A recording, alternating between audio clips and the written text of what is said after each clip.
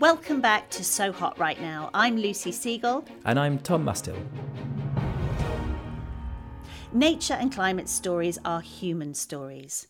Where there are resources to extract and sell, like gold, oil, timber, ivory, humans can come into conflict with very uneven sides. Those who speak out against the destruction of our climate and living world can find themselves facing powerful forces who do not play fair. This episode of So Hot Right Now is about the dangers of speaking out. Have you ever felt like escaping to your own desert island? Jane Gaskin did exactly that, trading in the family home to begin a new life in the tropics. But she soon discovers that paradise has its secrets. I'm Alice Levine, and this is The Price of Paradise, the island dream that ends in kidnap, corruption, and murder. Wish you were here? Follow The Price of Paradise now, wherever you listen to podcasts. For environmental justice activists, working on the front lines of conflicts over land and resources, defending and organising is dangerous and wearing. You can get sued, criminalised, you can get attacked, your family can be threatened. In some places, you can be murdered and disappeared. Reporting on these issues is the second most dangerous field of journalism after war reporting, but that is nothing compared to being an environmental justice activist. Hundreds of these people are killed every year. Much of the brunt of these conflicts is borne by indigenous peoples. The trees, rivers, minerals at the heart of many conflicts are often on their land. But the protection of the living world and the atmosphere that support all of us is all of our fight. And how we report on these conflicts is of huge importance. In this episode of So Hot Right Now, we speak to Crystal Tubals, an Oglala Lakota Northern Cheyenne woman from Lame Deer, Montana. She has faced these issues on the front lines. For instance, in her work resisting the development of the Dakota Access Pipeline. She was also a soldier in the US Army. We wanted to know what we can do to protect ourselves and one another if we want to work in this space, and to understand how the stories we tell and the words we use can have powerful, deadly consequences. Welcome, Crystal, to So Hot Right Now. Thank you so much for being with us today. This is an episode that we've been wanting to get into from the very inception of the podcast. Perhaps it would be best if you introduced yourself and then we could take it from there. Yeah, just thank you so much for the opportunity to share and for inviting me to be here. Peveshev, Mene Wostat Nanehav. My name's Crystal Tubals, my English name. I'm Oglala Lakota, Northern Cheyenne. I live in southeastern Montana on the Northern Cheyenne Indian Reservation, and I am currently the director of Voices of the Sacred. Our mission is to develop the next generation of healthy organizers from Native veterans and from Native youth in our community. Our hopes is to build a template that could then be used not only in our communities, but all Native communities. And I'm also a member of About Face, Veterans Against War. So I definitely carry an anti-militarist, anti-imperialism, and decolonial framework when I speak about things. So thank you. Brilliant. I think a lot of our audience will be from the UK, and so might have a bit of catching up to do to understand a bit more about what your work is and why it's important. So I think probably the thing that most people would have heard of is the Dakota Access Pipeline, and that's certainly something that I've been following with interest and has been, I think developing by the week. Would you tell us a bit more about that and about the conflict that you've been involved in there and what your role has been? Yeah, so Dakota Access Pipeline, is just one of many pipelines that have been set to be built either right next to or on Native lands here in the so-called U.S. And Dakota Access Pipeline, it was one of those events where it was a lot of timing in a lot of moving pieces, in a lot of organizing energy that had already existed, and a lot of fights that had already existed just happened to all converge at the same time. And that's where we see thousands of people converging into North Dakota and coming together to protect the water. So the big thing with Dakota Access Pipeline is that it was originally proposed to go through Bismarck. But the residents of Bismarck, who were not Native American or mostly people of color, had actually petitioned against it because they were afraid that it would actually impact their drinking water in the city. And so Energy Transfer Partners then turned and moved the pipeline route onto basically Standing Rock Sioux Tribe's territory. So it wasn't the actual reservation, but it was actually the territory that was granted and actually allowed in the Fort Laramie Treaty. So it was treaty land. And then that treaty was broken by the United States government to get access to more lands. And then there was an updated treaty after that. And so the land that all of the dispute happened on, where the Oceti Sakowin camp happened, was actually treaty land. That was our territory. And then even pre-United States project, that had always been our territory. And so they moved the pipeline route onto that land right next to residents of the Standing Rock Indian Reservation. And so when we started to fight and to say that this could potentially impact our drinking water, then we were just ignored and erased, which is actually part of a longer colonial process here in the United States. Colonization, to me, and the way I speak about it, is like the three main components of colonization is basically to silence us. If they can silence us, then they just erase us. If we don't get erased, then we're dismissed. Like, we can exist, but you're kind of dismissed and pushed to the side. And so we see that play out in pipeline battles, and we've seen it play out at the Dakota Access Pipeline when we started to petition and to say that no, we don't want it here because it could impact the drinking water, and then we were just ignored. One of the things that stands out for me is that you don't call yourself an activist, you call yourself an organizer. And I wondered if you could talk a little bit about that. Why is that? And are labels important in this context?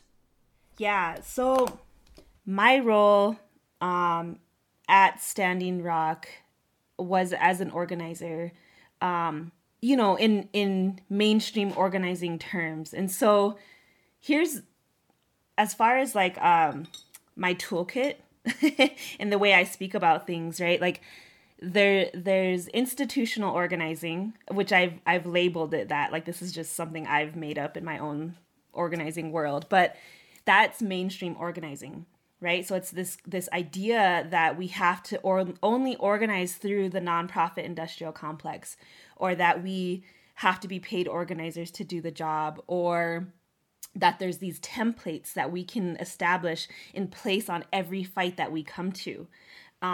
I don't operate like that. I got into organizing before I was born. I was born into this. My people have a long-standing resistance to colonization, to oppression. I descend from several chiefs of the Oglala Lakota. My father is one of the Council of 44 chiefs here for the Northern Cheyenne. I come from Chief Gall, who was one of the master strategists at the Battle of Little Bighorn. And so I lean into a lot of that, and I was raised with those teachings. So when I reference organizing, I'm not talking about being paid to do this job, that this is a job that needs to be done. I am talking about my inherent right as a Native woman, as an Oglala woman, as a Northern Cheyenne woman who was born into this world to be a steward of this land. That is a specific thing. Those are my original instructions. And human beings are the only beings that walk this earth that get our original instructions confused and that forget that. But my job being here on this earth is to steward the land and to be in relationship with the land. And everything else that I am blessed to experience in this life is just that. It's a blessing. And so that's the way I operate. That is one of the core principles and values that I organize from. And then organizing comes from the fact that an entire nation was placed built over the top of my ancestors' dead bodies. And so people can only take so much oppression before you adapt and you learn and you grow and you develop skill sets and you gain experiences and knowledge to be able to try to reconnect back to what your original instructions are. So I'm not fighting and organizing to get access to power or to leverage power and shift power. I'm organizing so that my human self can be more aligned with my spirit self. And that when I pass away and I cross over the Milky Way, the way my people believe, that I can honestly look at my ancestors and say that I fought with everything I had to maintain that relationship to the land. And that is like a core of why I do what I do. And I don't call myself an activist. And this gets at the labels and the language and the way we speak about things, right? Is because, like, yes, activists and activism came about as a way to say that we are actively doing something, right? We are actively engaging in a resistance or in something to push back on that, right? But it's been co-opted. Our oppressors have co-opted the term, and mainstream media uses the words activist and activism as almost like a slur or a slander. And they've taken that word and they've turned it into something that is negative. And maybe that's not everywhere. That may not be everywhere. But I mean, when you look in the media and you see, 7 activists were killed in the Philippines this week, or, you know, all of these different articles that we see, it's always attached to that negativity. And so I called myself an organizer because that's what I do. I organize, I coordinate, and I make connections. I build relationships. I build our collective energy to be able to try to get back to that in original instruction, to be able to defend the land, to be able to protect the land. And so in my mind, that is just more descriptive of what I actually do versus activism. Because anyone can be active. Anyone can just like actively do something, but is what you're doing effective? Is what you're doing grounded in principles? Does it have integrity? Is it moving you in a direction of your original instructions? And so that's why I sort of choose to call myself an organizer as opposed to an activist.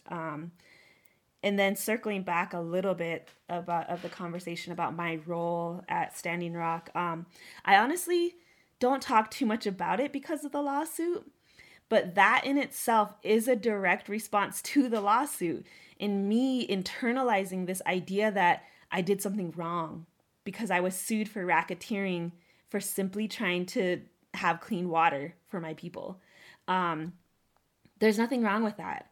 And what happens is when they sue activists and organizers and they go after us, not only is it a strategic way for them to like prevent us from doing the work and to deter other people from doing this work too, but also there is an emotional and spiritual impact on us. And no one talks about that impact. Like, yes, the murder of and the disappearing of organizers and activists around the world, right? Especially environmental justice activists. But also there's the criminalization of us, right? And like that, those are through a colonizer's legal process. The law in itself was designed to uphold certain people's rights. In a lot of systems, most specifically in the United States, those systems were our government, our legal system, our education system were designed to advance certain people, but not Native people, not people of color. And so looking at that, them doing that to us is a very real threat, right? That's a very real threat and a very real impact of organizing and activism. But I take it. Oh, sorry, I didn't mean to interrupt. Who sued you and what and why? And what does racketeering mean? Sorry, I think So just to be clear, as we go forward, like when I talk, like I will get to those things. Like it kind of takes, like I need you to understand the spectrum of what's going on and like the whole picture of what's going on to understand though, like, and get to those things. So sorry. Oh, sorry. I should have said that from the start. Like I've done several interviews where I forgot to mention, I kind of speak, like I talk a lot in those, but it takes me a second, but I will get to like the meat of those questions and the actual 100%. response to your question. Okay. Yeah. Not to say don't interrupt me, but I'm just saying I definitely am tracking tracking the original question. Okay. So Energy Transfer Partners sued me for racketeering for my role of organizing at Standing Rock. And we were able to get those charges dismissed. And we were able to beat that, but not without a toll. So now I'm in the process of healing from the impact of that lawsuit because I questioned myself. Even doing this interview, I touched base with my lawyers and I was like, hey, like, I have this coming up. Is it okay if I say this? Is it all right if I say that? There is no damn reason for me to have to ask permission to share what I need to share about my life. But for some reason, this lawsuit has conditioned me to respond in that way, thinking that what I did was illegal. But it was not illegal. It was within my First Amendment right, within their legal framework. Not my legal framework, their legal framework. And so, yeah, so there's the other impacts. And there's like a little story that one of my good friends, his dad is one of the most prominent figures in the American Indian movement in Indian country. And he passed away from cancer. And I remember talking to him one time and he told me, he was like, they killed my dad. And I was like, what is he talking about? Like his dad passed away from cancer. And so I was like, at the time I was still finding my way through all of everything. And he was like, no, they killed my dad.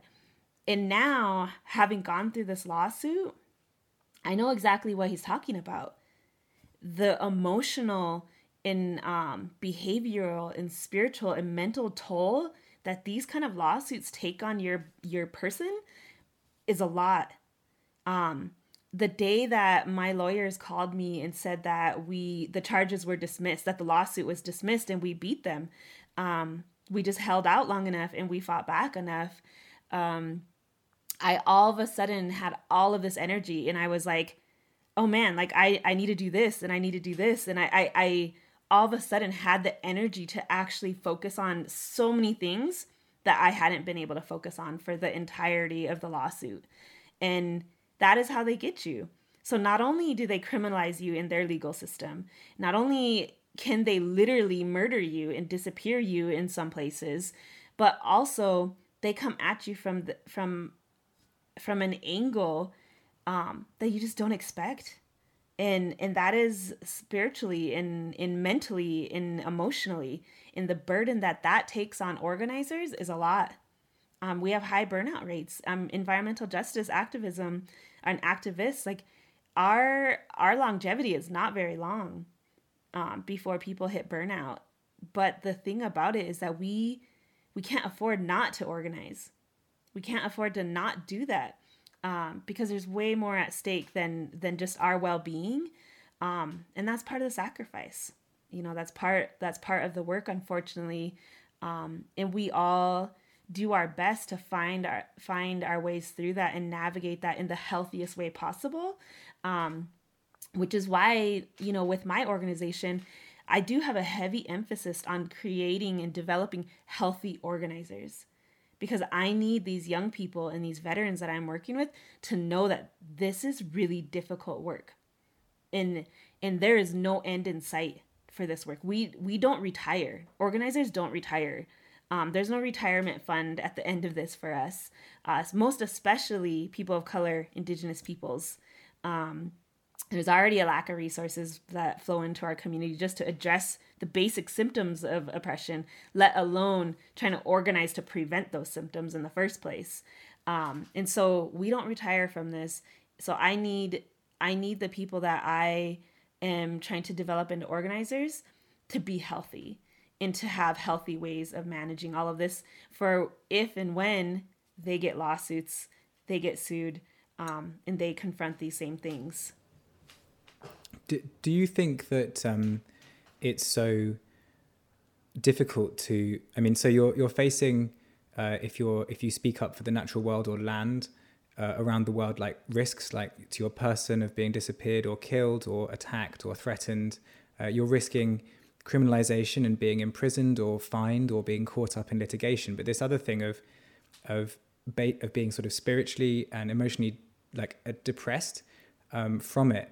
Do you think that comes in part from so much of your identity, if you're trying to defend like your land and nature, comes from feeling like you are doing the right thing, like what you talked about before, your motivation, and then to have a label on you of some wrongdoer is so jarring? Is that part of it?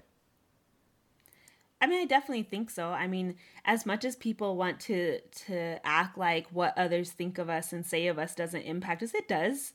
It's our basic, the kid in us, of when people say something about us and they talk behind our back or put labels on us, it impacts us. You have to really develop the resiliency factors in your own life and your own well-being to be able to confront those things, right? And I think that's a big component of organizing too, that has to be emphasized a little bit more than I think it currently is in mainstream organizing, is our resiliency factors. Because it still hurts, it still wounds when people say things, and so I think, I definitely think that impacts us. I mean, I guess if you work for one of the really big NGOs like WWF or Greenpeace or Friends of the Earth, you're unlikely to be sued personally, right? But this is so personal. You're so isolated with this work and vulnerable. Yeah, and I think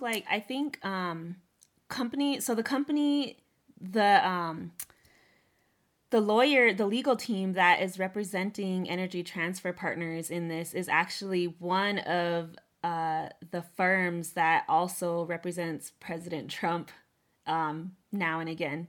And so it's really interesting when I found that out, because they really play dirty. I mean, they submitted actual legal documents and just blatantly lied on those. And it was it was a little mind-blowing to see how that's a thing. Like, people can just lie and just do that. But yeah, sorry, I got a little sidetracked by your first question. But with the lawsuit, do you think that they were intending to sue you because they felt that you had broken the law?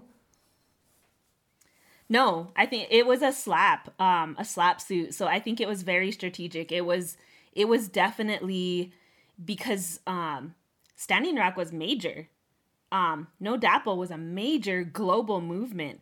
I mean, we launched the No DAPL Global Solidarity campaign out of Standing Rock because I had seen this isn't just an Indigenous person's fight. This isn't just the Standing Rock Sioux Tribe's fight. This is actually a fight for the world, because as I always said, and you'll actually see this in some of the legal documents, is I was quoted always saying, if you live on this land and you breathe this air and you drink water to live your life, then this is your fight, because they will not stop there. They will not stop at Standing Rock. The Dakota Access Pipeline will not stop. That will not be the only pipeline. And I mean, they're trying to expand Dakota Access Pipeline right now, push more barrels of oil through every day. We have the Keystone XL pipeline that is actually supposed to be starting construction within the month here in Montana, despite COVID-19, despite the dangers of man camps and missing and murdered Indigenous women. We have the Line 3 fight up in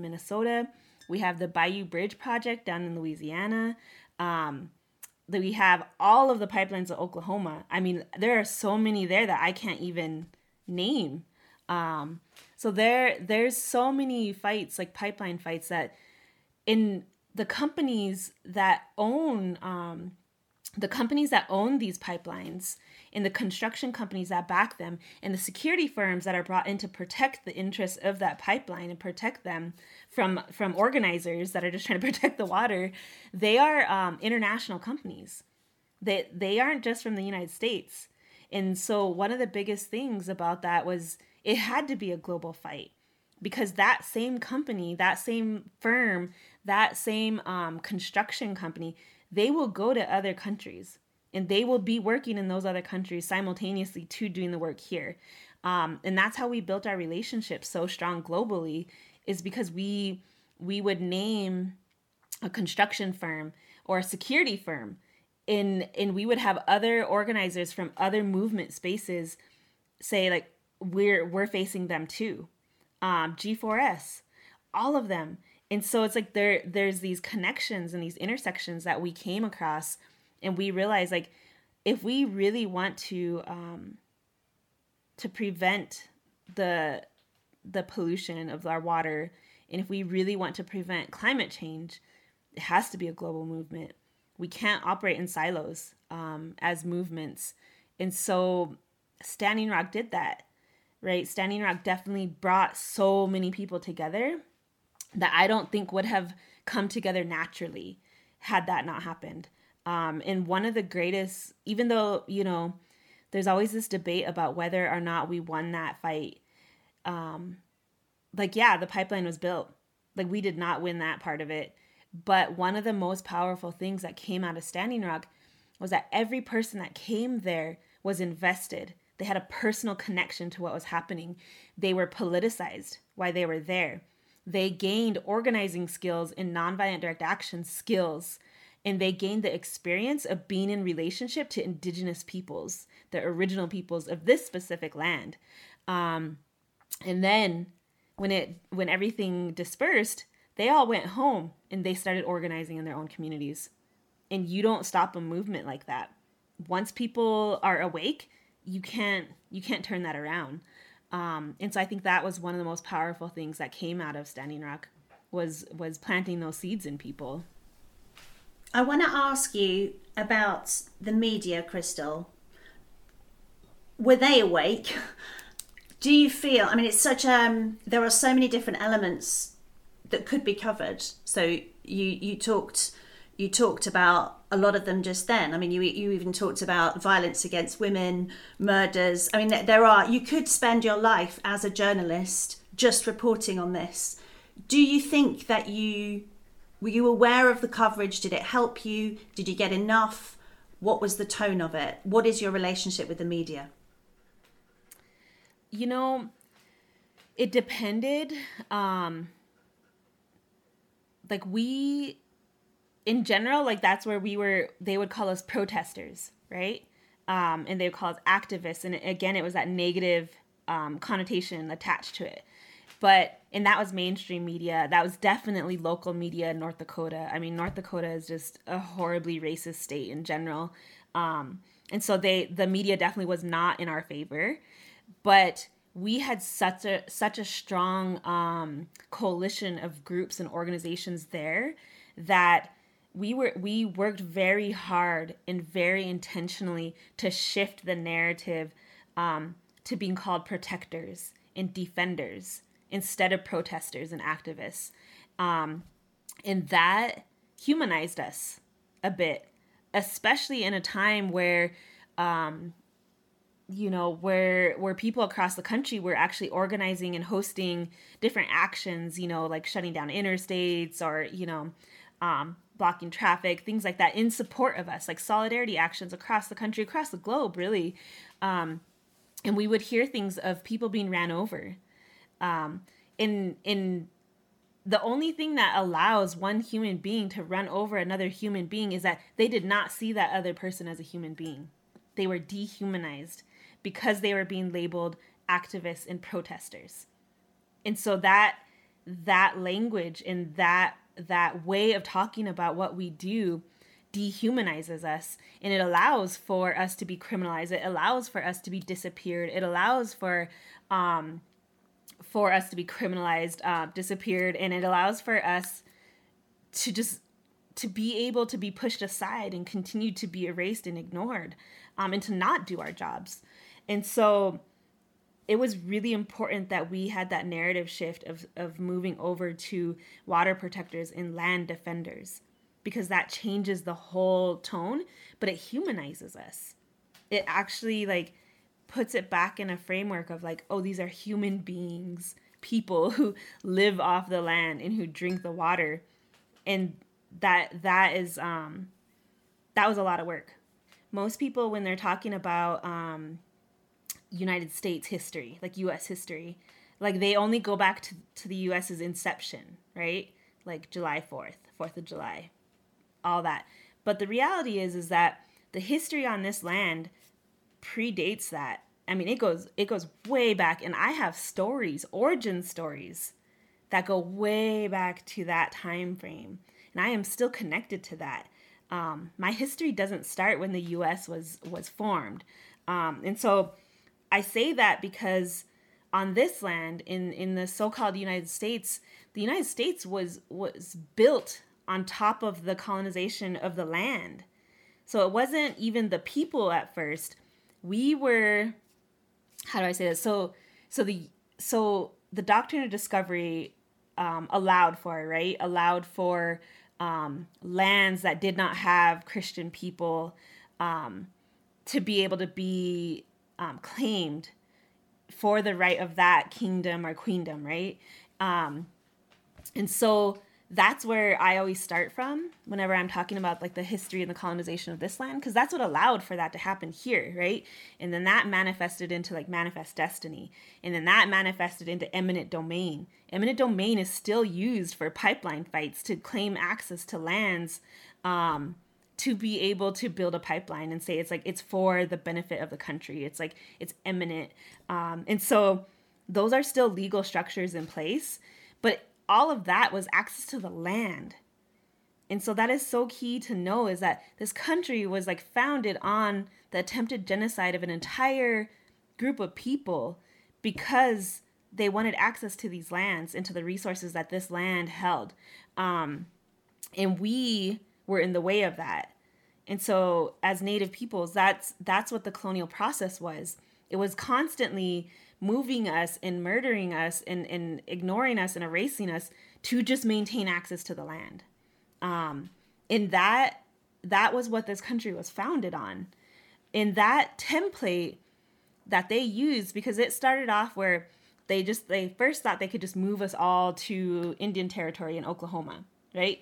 So if they just pushed us off of our traditional territories all together in Oklahoma, then they would have free access to this land. But they didn't account for how strong of a warrior culture we were.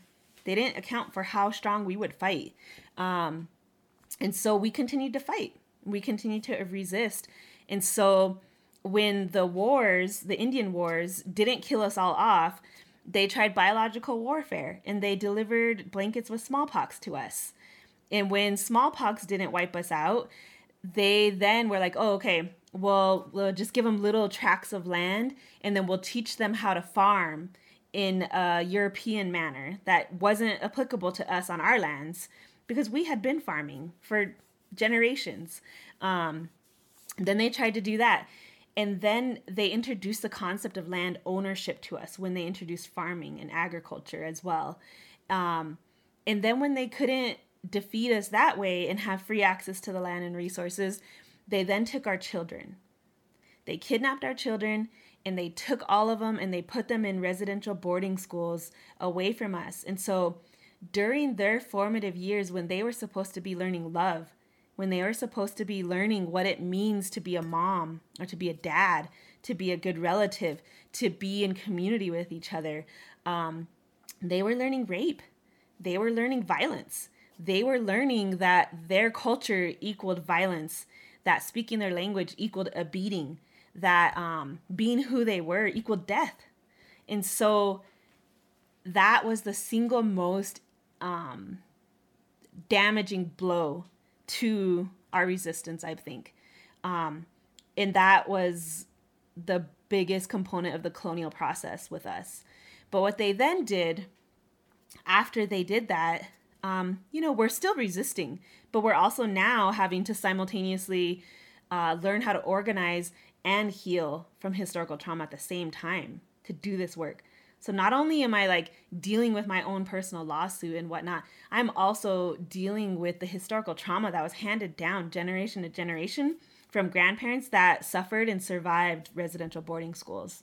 But a big significant thing that makes this a global issue is that the template then, that process, that colonial process then was taken and used as a template to go to other countries, to other lands, and to get access to those resources. And that is what we now experience as U.S. imperialism. And so it's important to understand the full history of that. So when I talk about militarism, because I'm a veteran, and that was also a long healing journey as well, being a Native woman and a veteran. Militarism, the U.S. military was formed around indigenous resistance on these lands. Like where bases exist now, where forts were, and the forts were strategically placed there because it was next to nations that had the largest resistance, to be able to squash that resistance and to squash the organizing there. And so the military in itself, the names of their equipment, names of missions, names of like helicopters and vehicles, all of that is named after our tribes. And that's not for honoring us. That is not to like pay respect to us. That is to continue to dehumanize us and continue to oppress us. And so that process, militarism was birthed there. U.S. militarism was birthed there. And then it continues out, and it was the enforcer of colonization. And now with U.S. imperialism, the U.S. military is also the enforcer of U.S. imperialism. So corporations can get access to the resources freely without the indigenous peoples and the protectors and the defenders that exist on those lands.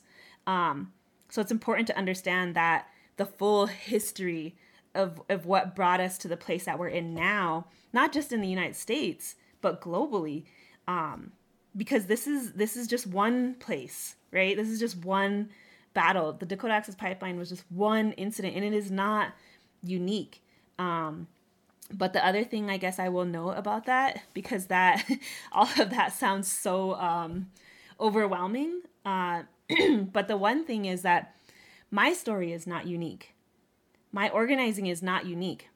I am the norm. I am one of millions of people that are organizing to defend and to protect the land and the water.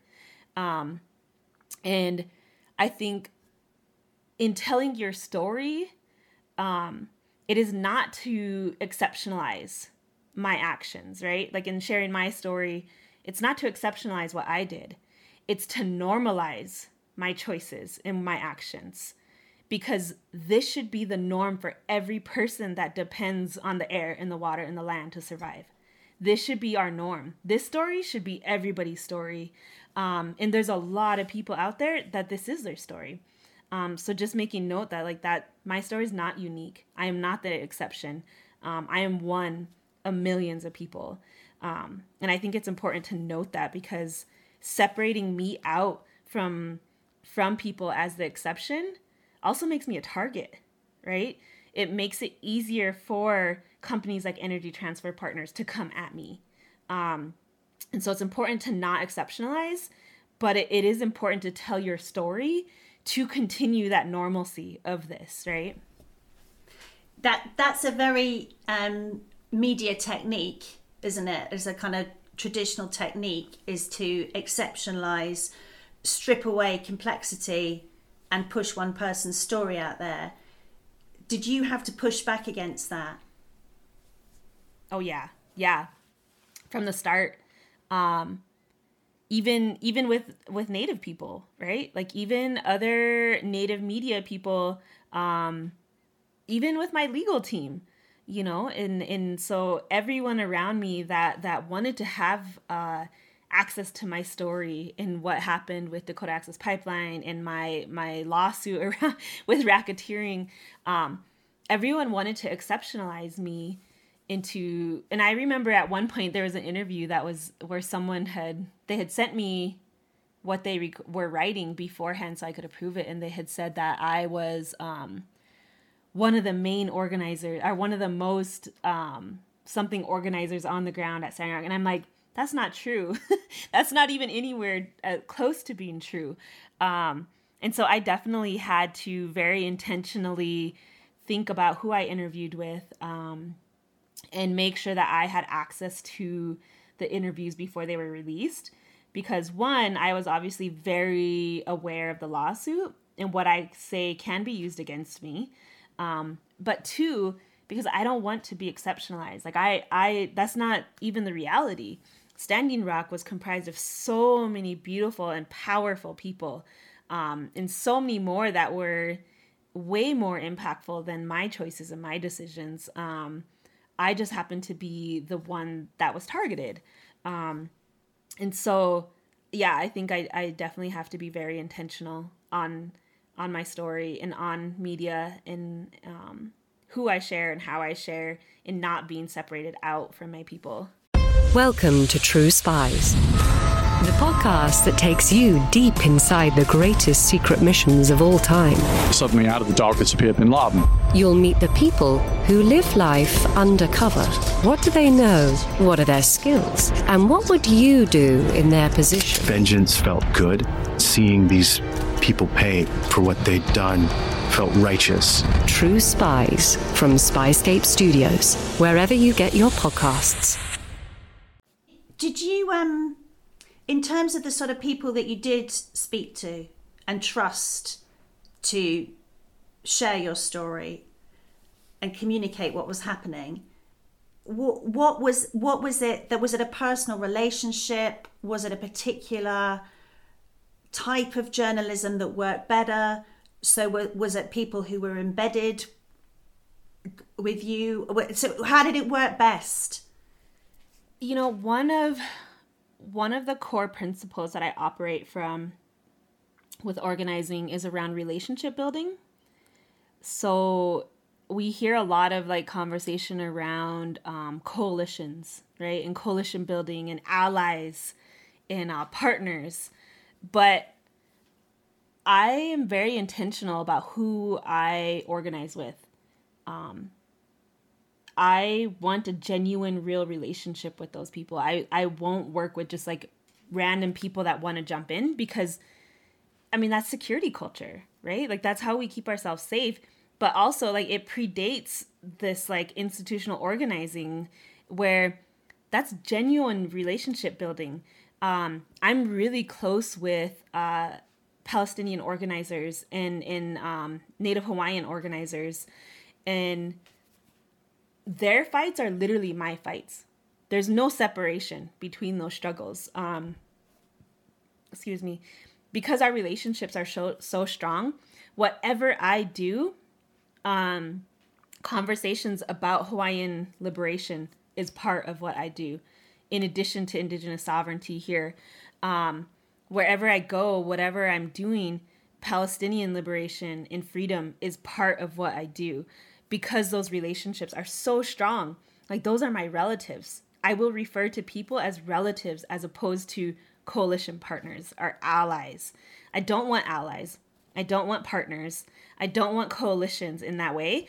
I want genuine, real relationships. So in reference to the media that you're talking about and how I went about doing interviews, it would be like if a close person to me recommended something and they were like, hey, like this person wants to do an interview. Like I trust them. I know them.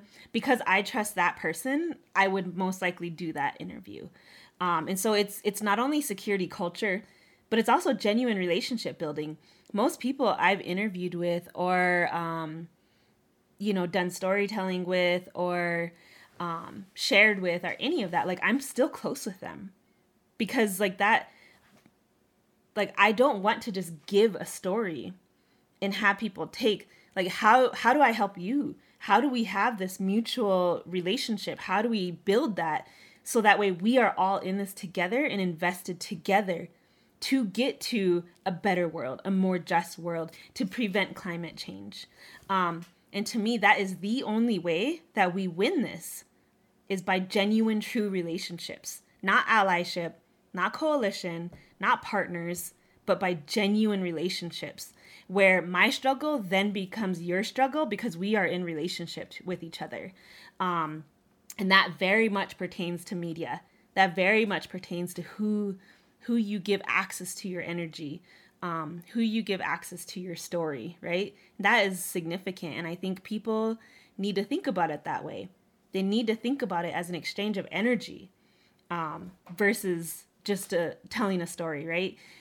Storytelling is powerful, but can you imagine if you put it in the context of like energy sharing? That is like a whole different level of thinking about it.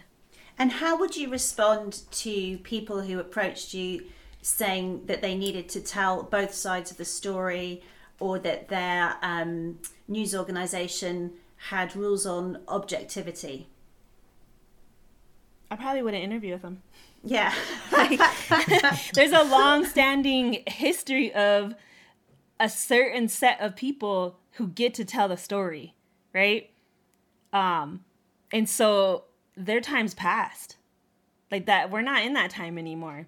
So no, I don't have to allow space, and I don't have to allow my story to go alongside someone else's story who is trying to oppress me and who doesn't respect my existence as a Native person on this land. I don't have to do that. I can save my energy for someone else that has respect for that. It's good to know you're alert to the false balance, which we often come up against. Yeah. Giving that equal weight. I was visiting with one of my coworkers. I used to work with her at About Face, Veterans Against War. We were co-directors of the organization, and she said one of my strongest gifts that she is wanting to embody more was to really know what my true north is, and to have a firm no bullshit policy where like I don't have to give you any more of my time. I don't even have to give you an explanation. If you want more, like you can do that work. And so, yeah, it's just one of those things where I've become really good at knowing when I don't have to give more of myself, and knowing when I want to give, and when I genuinely feel like it could be a good thing. And so, yeah, I don't believe in that. I don't believe in that balance, because shit's not balanced anyways. That's part of the problem. What advice would you give to people who are in similar position to you, who would be listening to this, who might be facing dangerous or facing litigation, or facing people reframing them and changing the words that are used to describe them or their stories or their land? One is take care of yourself is like the biggest thing. We don't take care of ourselves, we don't do this work. And you can't pour from an empty cup. My dad always tells me that. And so like if I have nothing to give, then I have no business doing this work, and I am then a liability to the work. And I don't want to be a liability. So therefore, like I have to take care of myself. The other part about that is that if we can't embody and live sovereign now, then why are we fighting for sovereignty? Like, why are we fighting for freedom when we ourselves cannot embody that currently? Sovereignty is not something that I'm fighting for way up there ahead that someone can grant me. I am sovereign. I get to say what I do. I get to say how I live, how I carry myself in this life. So we have to take care of ourselves, and we have to live that, right? And the other thing I would say is focus on your true relationships. Definitely be mindful of who you allow into your space and who you share energy with. Because not everyone has the best intentions, and not all best intentions turn out in the best way.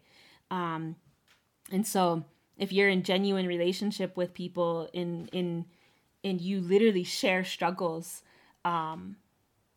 then you're less likely to succumb to like pressures, you're less likely to stumble because someone's right there to help walk with you and to pick you up. I think develop a set of principles, because this work has to be principled, and it can't be principles based on whatever organization you're working for. Like, we have to have our own personal set of principles, and we have to operate in a principled way. Otherwise, we adopt the ways of our oppressors. And I refuse to do that. I refuse to behave and act and respond based on how my oppressors treat me or how they behave and act and respond, right? And so having a set of principles that I follow and I maintain for how I move in this world and how I move in organizing spaces is really important. I don't know. I think those are kind of the three main ones that I would say for now. I could probably elaborate on a bunch, but I think those are like the three that really stand out to me. Crystal, I'd just like to ask you also, we talked about militarization. You know, there's so much of this is like a war of what words get to be chosen. But, you know, you were was it the army that you were in? Yeah. And now I think some of the most powerful images that I've seen, some of the most startling images, I remember from watching these protests, drone footage of essentially like almost military equipment being brought to bear on civilians who are trying to protect their land. You know, water cannons, people who looked like they were going into battle against unarmed people with tear gas and dogs and almost like tanks and weaponry. Could you just talk a bit about what it's like that it's terrifying looking. And I think most people in the UK would be surprised to see other sort of, I guess, global north, like inverted commas, economically developed countries having battles like that with their own citizens. Yeah. Every major movement that has built any kind of power or momentum in the United States has had the U.S. military called in on them. Every movement. They've been shut down. My own people, we have the standoff at Wounded Knee on the Pine Ridge Indian Reservation. So I'm half Oglala, half Northern Cheyenne. I'm currently on the Northern Cheyenne Reservation in Montana, but my mom's side of the family is from Pine Ridge, Oglala Lakota people. And Wounded Knee is an infamous standoff during the American Indian Movement era. And we had tanks called into our reservation, and the military was deployed. So as far as like militarism goes, like I definitely organize around that a lot, because I won't go into it too deep, because if I get into like my journey on militarism and healing and whatnot, it's a long journey, right? Because being a Native woman and being a veteran is a very complex identity. Whenever you talk about how the military was used as the enforcer of colonization and is currently still being used as the enforcer and the tool of imperialism, right? I was part of that. I signed up for that. But I think and I can't speak for every veteran that I work with that is like an organizer in this place that I'm in, but a lot of us feel guilt and shame for our role in enlisting in the U.S. military. And you can't operate from a place of shame and guilt and do this work. And so I had to really dig deep and reconcile within myself and heal that part of myself. And now I'm at the point where I work very specifically to translate military skill sets, knowledge, and experience over to community organizing and nonviolent direct action. We have to learn how to take what we were trained in and invest that back into our communities. And I think that helps offset a lot of like that guilt and that shame. Yeah. And so I definitely, when I think about militarism, when Standing Rock happened, in the National Guard was called in a state of emergency was declared because we were trying to protect water and we were trying to prevent water from being contaminated. It's ridiculous, but that is what the U.S. does. We have such a strong veteran mystique in military industrial complex culture in the United States that people actually think that is okay, that it is okay to use the U.S. military, who is trained to kill, right? Like that is our job, is to kill, to deploy, to go meet unarmed civilians who are simply trying to protect water, or deploy them to the border, to women and children who are just simply trying to be safe. It's ridiculous. And a lot of the work that I do is to call attention to that, because in the United States, there's not very many people that can actually call out the military and not get attacked for it, and to not be considered unpatriotic, or to not be an attack on the veterans, except veterans. Veterans can do that. We know what that shit was like. We know the inner workings.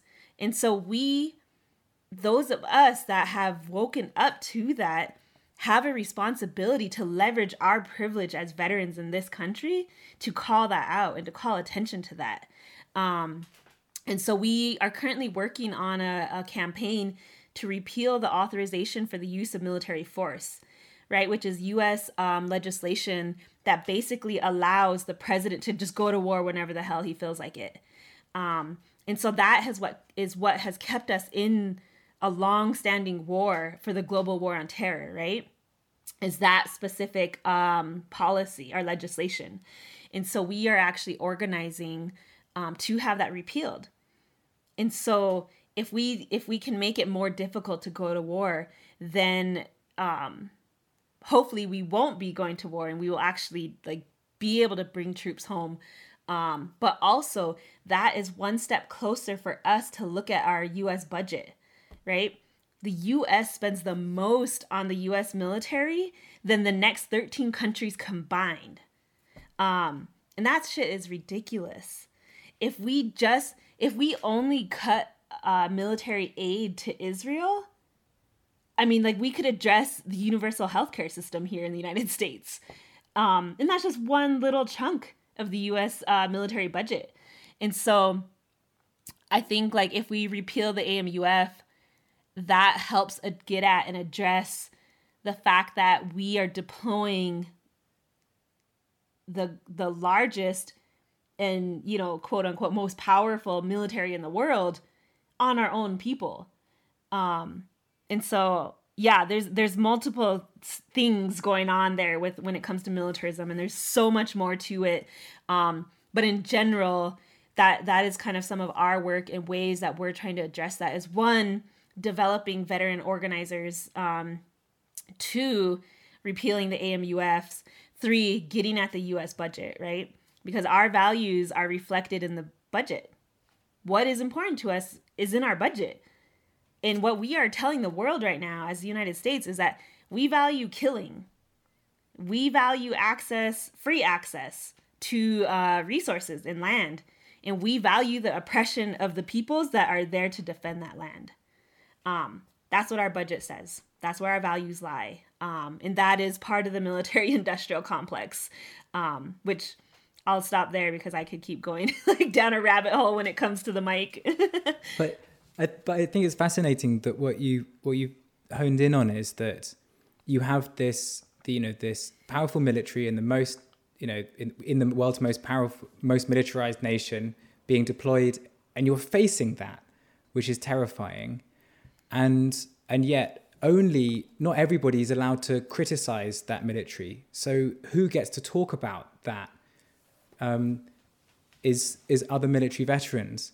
Who's allowed to have an opinion on that? Who people will listen to about that? So just on that point, because I think that's just so insightful, so fascinating. Do you think that, can you see that changing? So in terms of who gets to talk about these issues, do you feel that change is going to come, that we are going to be at a point when different voices get to talk about different issues?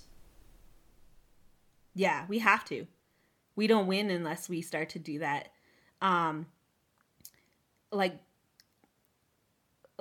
Just like at the risk of using a lot of like very military terms, is like, we do not win the war as individuals. And like individuals, not necessarily as like me, myself, but individuals as in individual movements, right?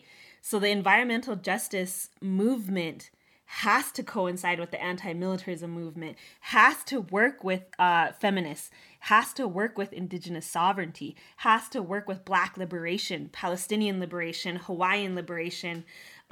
We have to work together. There's no way that we win individually. We have to have every possible relationship built, and we have to fight on every single front if we have a chance at saving this world. And if we have a chance at really dismantling like the military industrial complex, we have to. There's no way that we move forward by operating in silos anymore. The anti-war movement can no longer just be veterans. It can't be. We have to have all the communities that have been impacted by war. All the communities that have been impacted by militarism have to be a part of that. All the communities that have been impacted by imperialism and corporatism, we all have to be in relationship with each other and fighting this on every possible front that we can. Legal strategy, nonviolent direct action, community organizing, and we have to simultaneously be building and creating the world that we want to see in place of that for when we do win. Otherwise, what are we working so hard for if we don't create that? So we have to. There's no way that we win without that. And then I'm wondering what our learnings are as journalists, as message makers, as communicators. How do we just have to be more on it and more driven about finding other stories and battling for other voices to talk about issues? Whereas at the moment, as we've discussed, we probably tend to have a pattern of doing things, and we'll go for archetypes or what we know is acceptable, immediately acceptable, and not that challenging to an audience. We have to change a lot, is what I'm suggesting. Yeah, I mean, it's definitely not my work.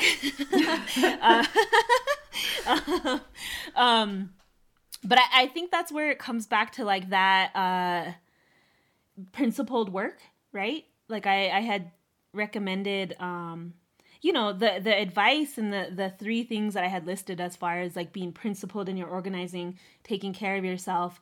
And I forgot the other one I listed really quick, but like that applies to everybody that is within these movements, right? Everyone has their own roles in movement spaces. Media and storytelling is not an exception. And so when I share that, it is not specifically for organizers, right? It is for everybody that is trying to work for this better world that we're trying to get to, right? So I think that in storytelling, you have to be principled. You have to have your own set of principles and integrity that you are working from. And if your inner knowing in your gut is telling you something, do that. Despite the template, despite whatever mainstream media is saying, despite what usually happens. Because we cannot continue to operate in the norm right now. And if COVID-19 has shown anything to us, it is that we do not want to go back to the norm. Like, we should not be striving to go back to the normal before COVID-19. And we have to take that same concept and apply that to everything that we're approaching and everything that we're trying to address. And so yeah, so I think I would just recommend that is listening to your own principles and following those, taking care of yourself in the midst of that, because if we don't take care of ourselves, we can't listen to what our gut instincts are telling us to do. And so I think that's what I would say as far as like media and storytelling goes, is to follow the same path as organizers as far as that advice goes. Great. That's wonderful. And inspirational. Crystal, thank you. Thank you very much. And thank you for doing your work.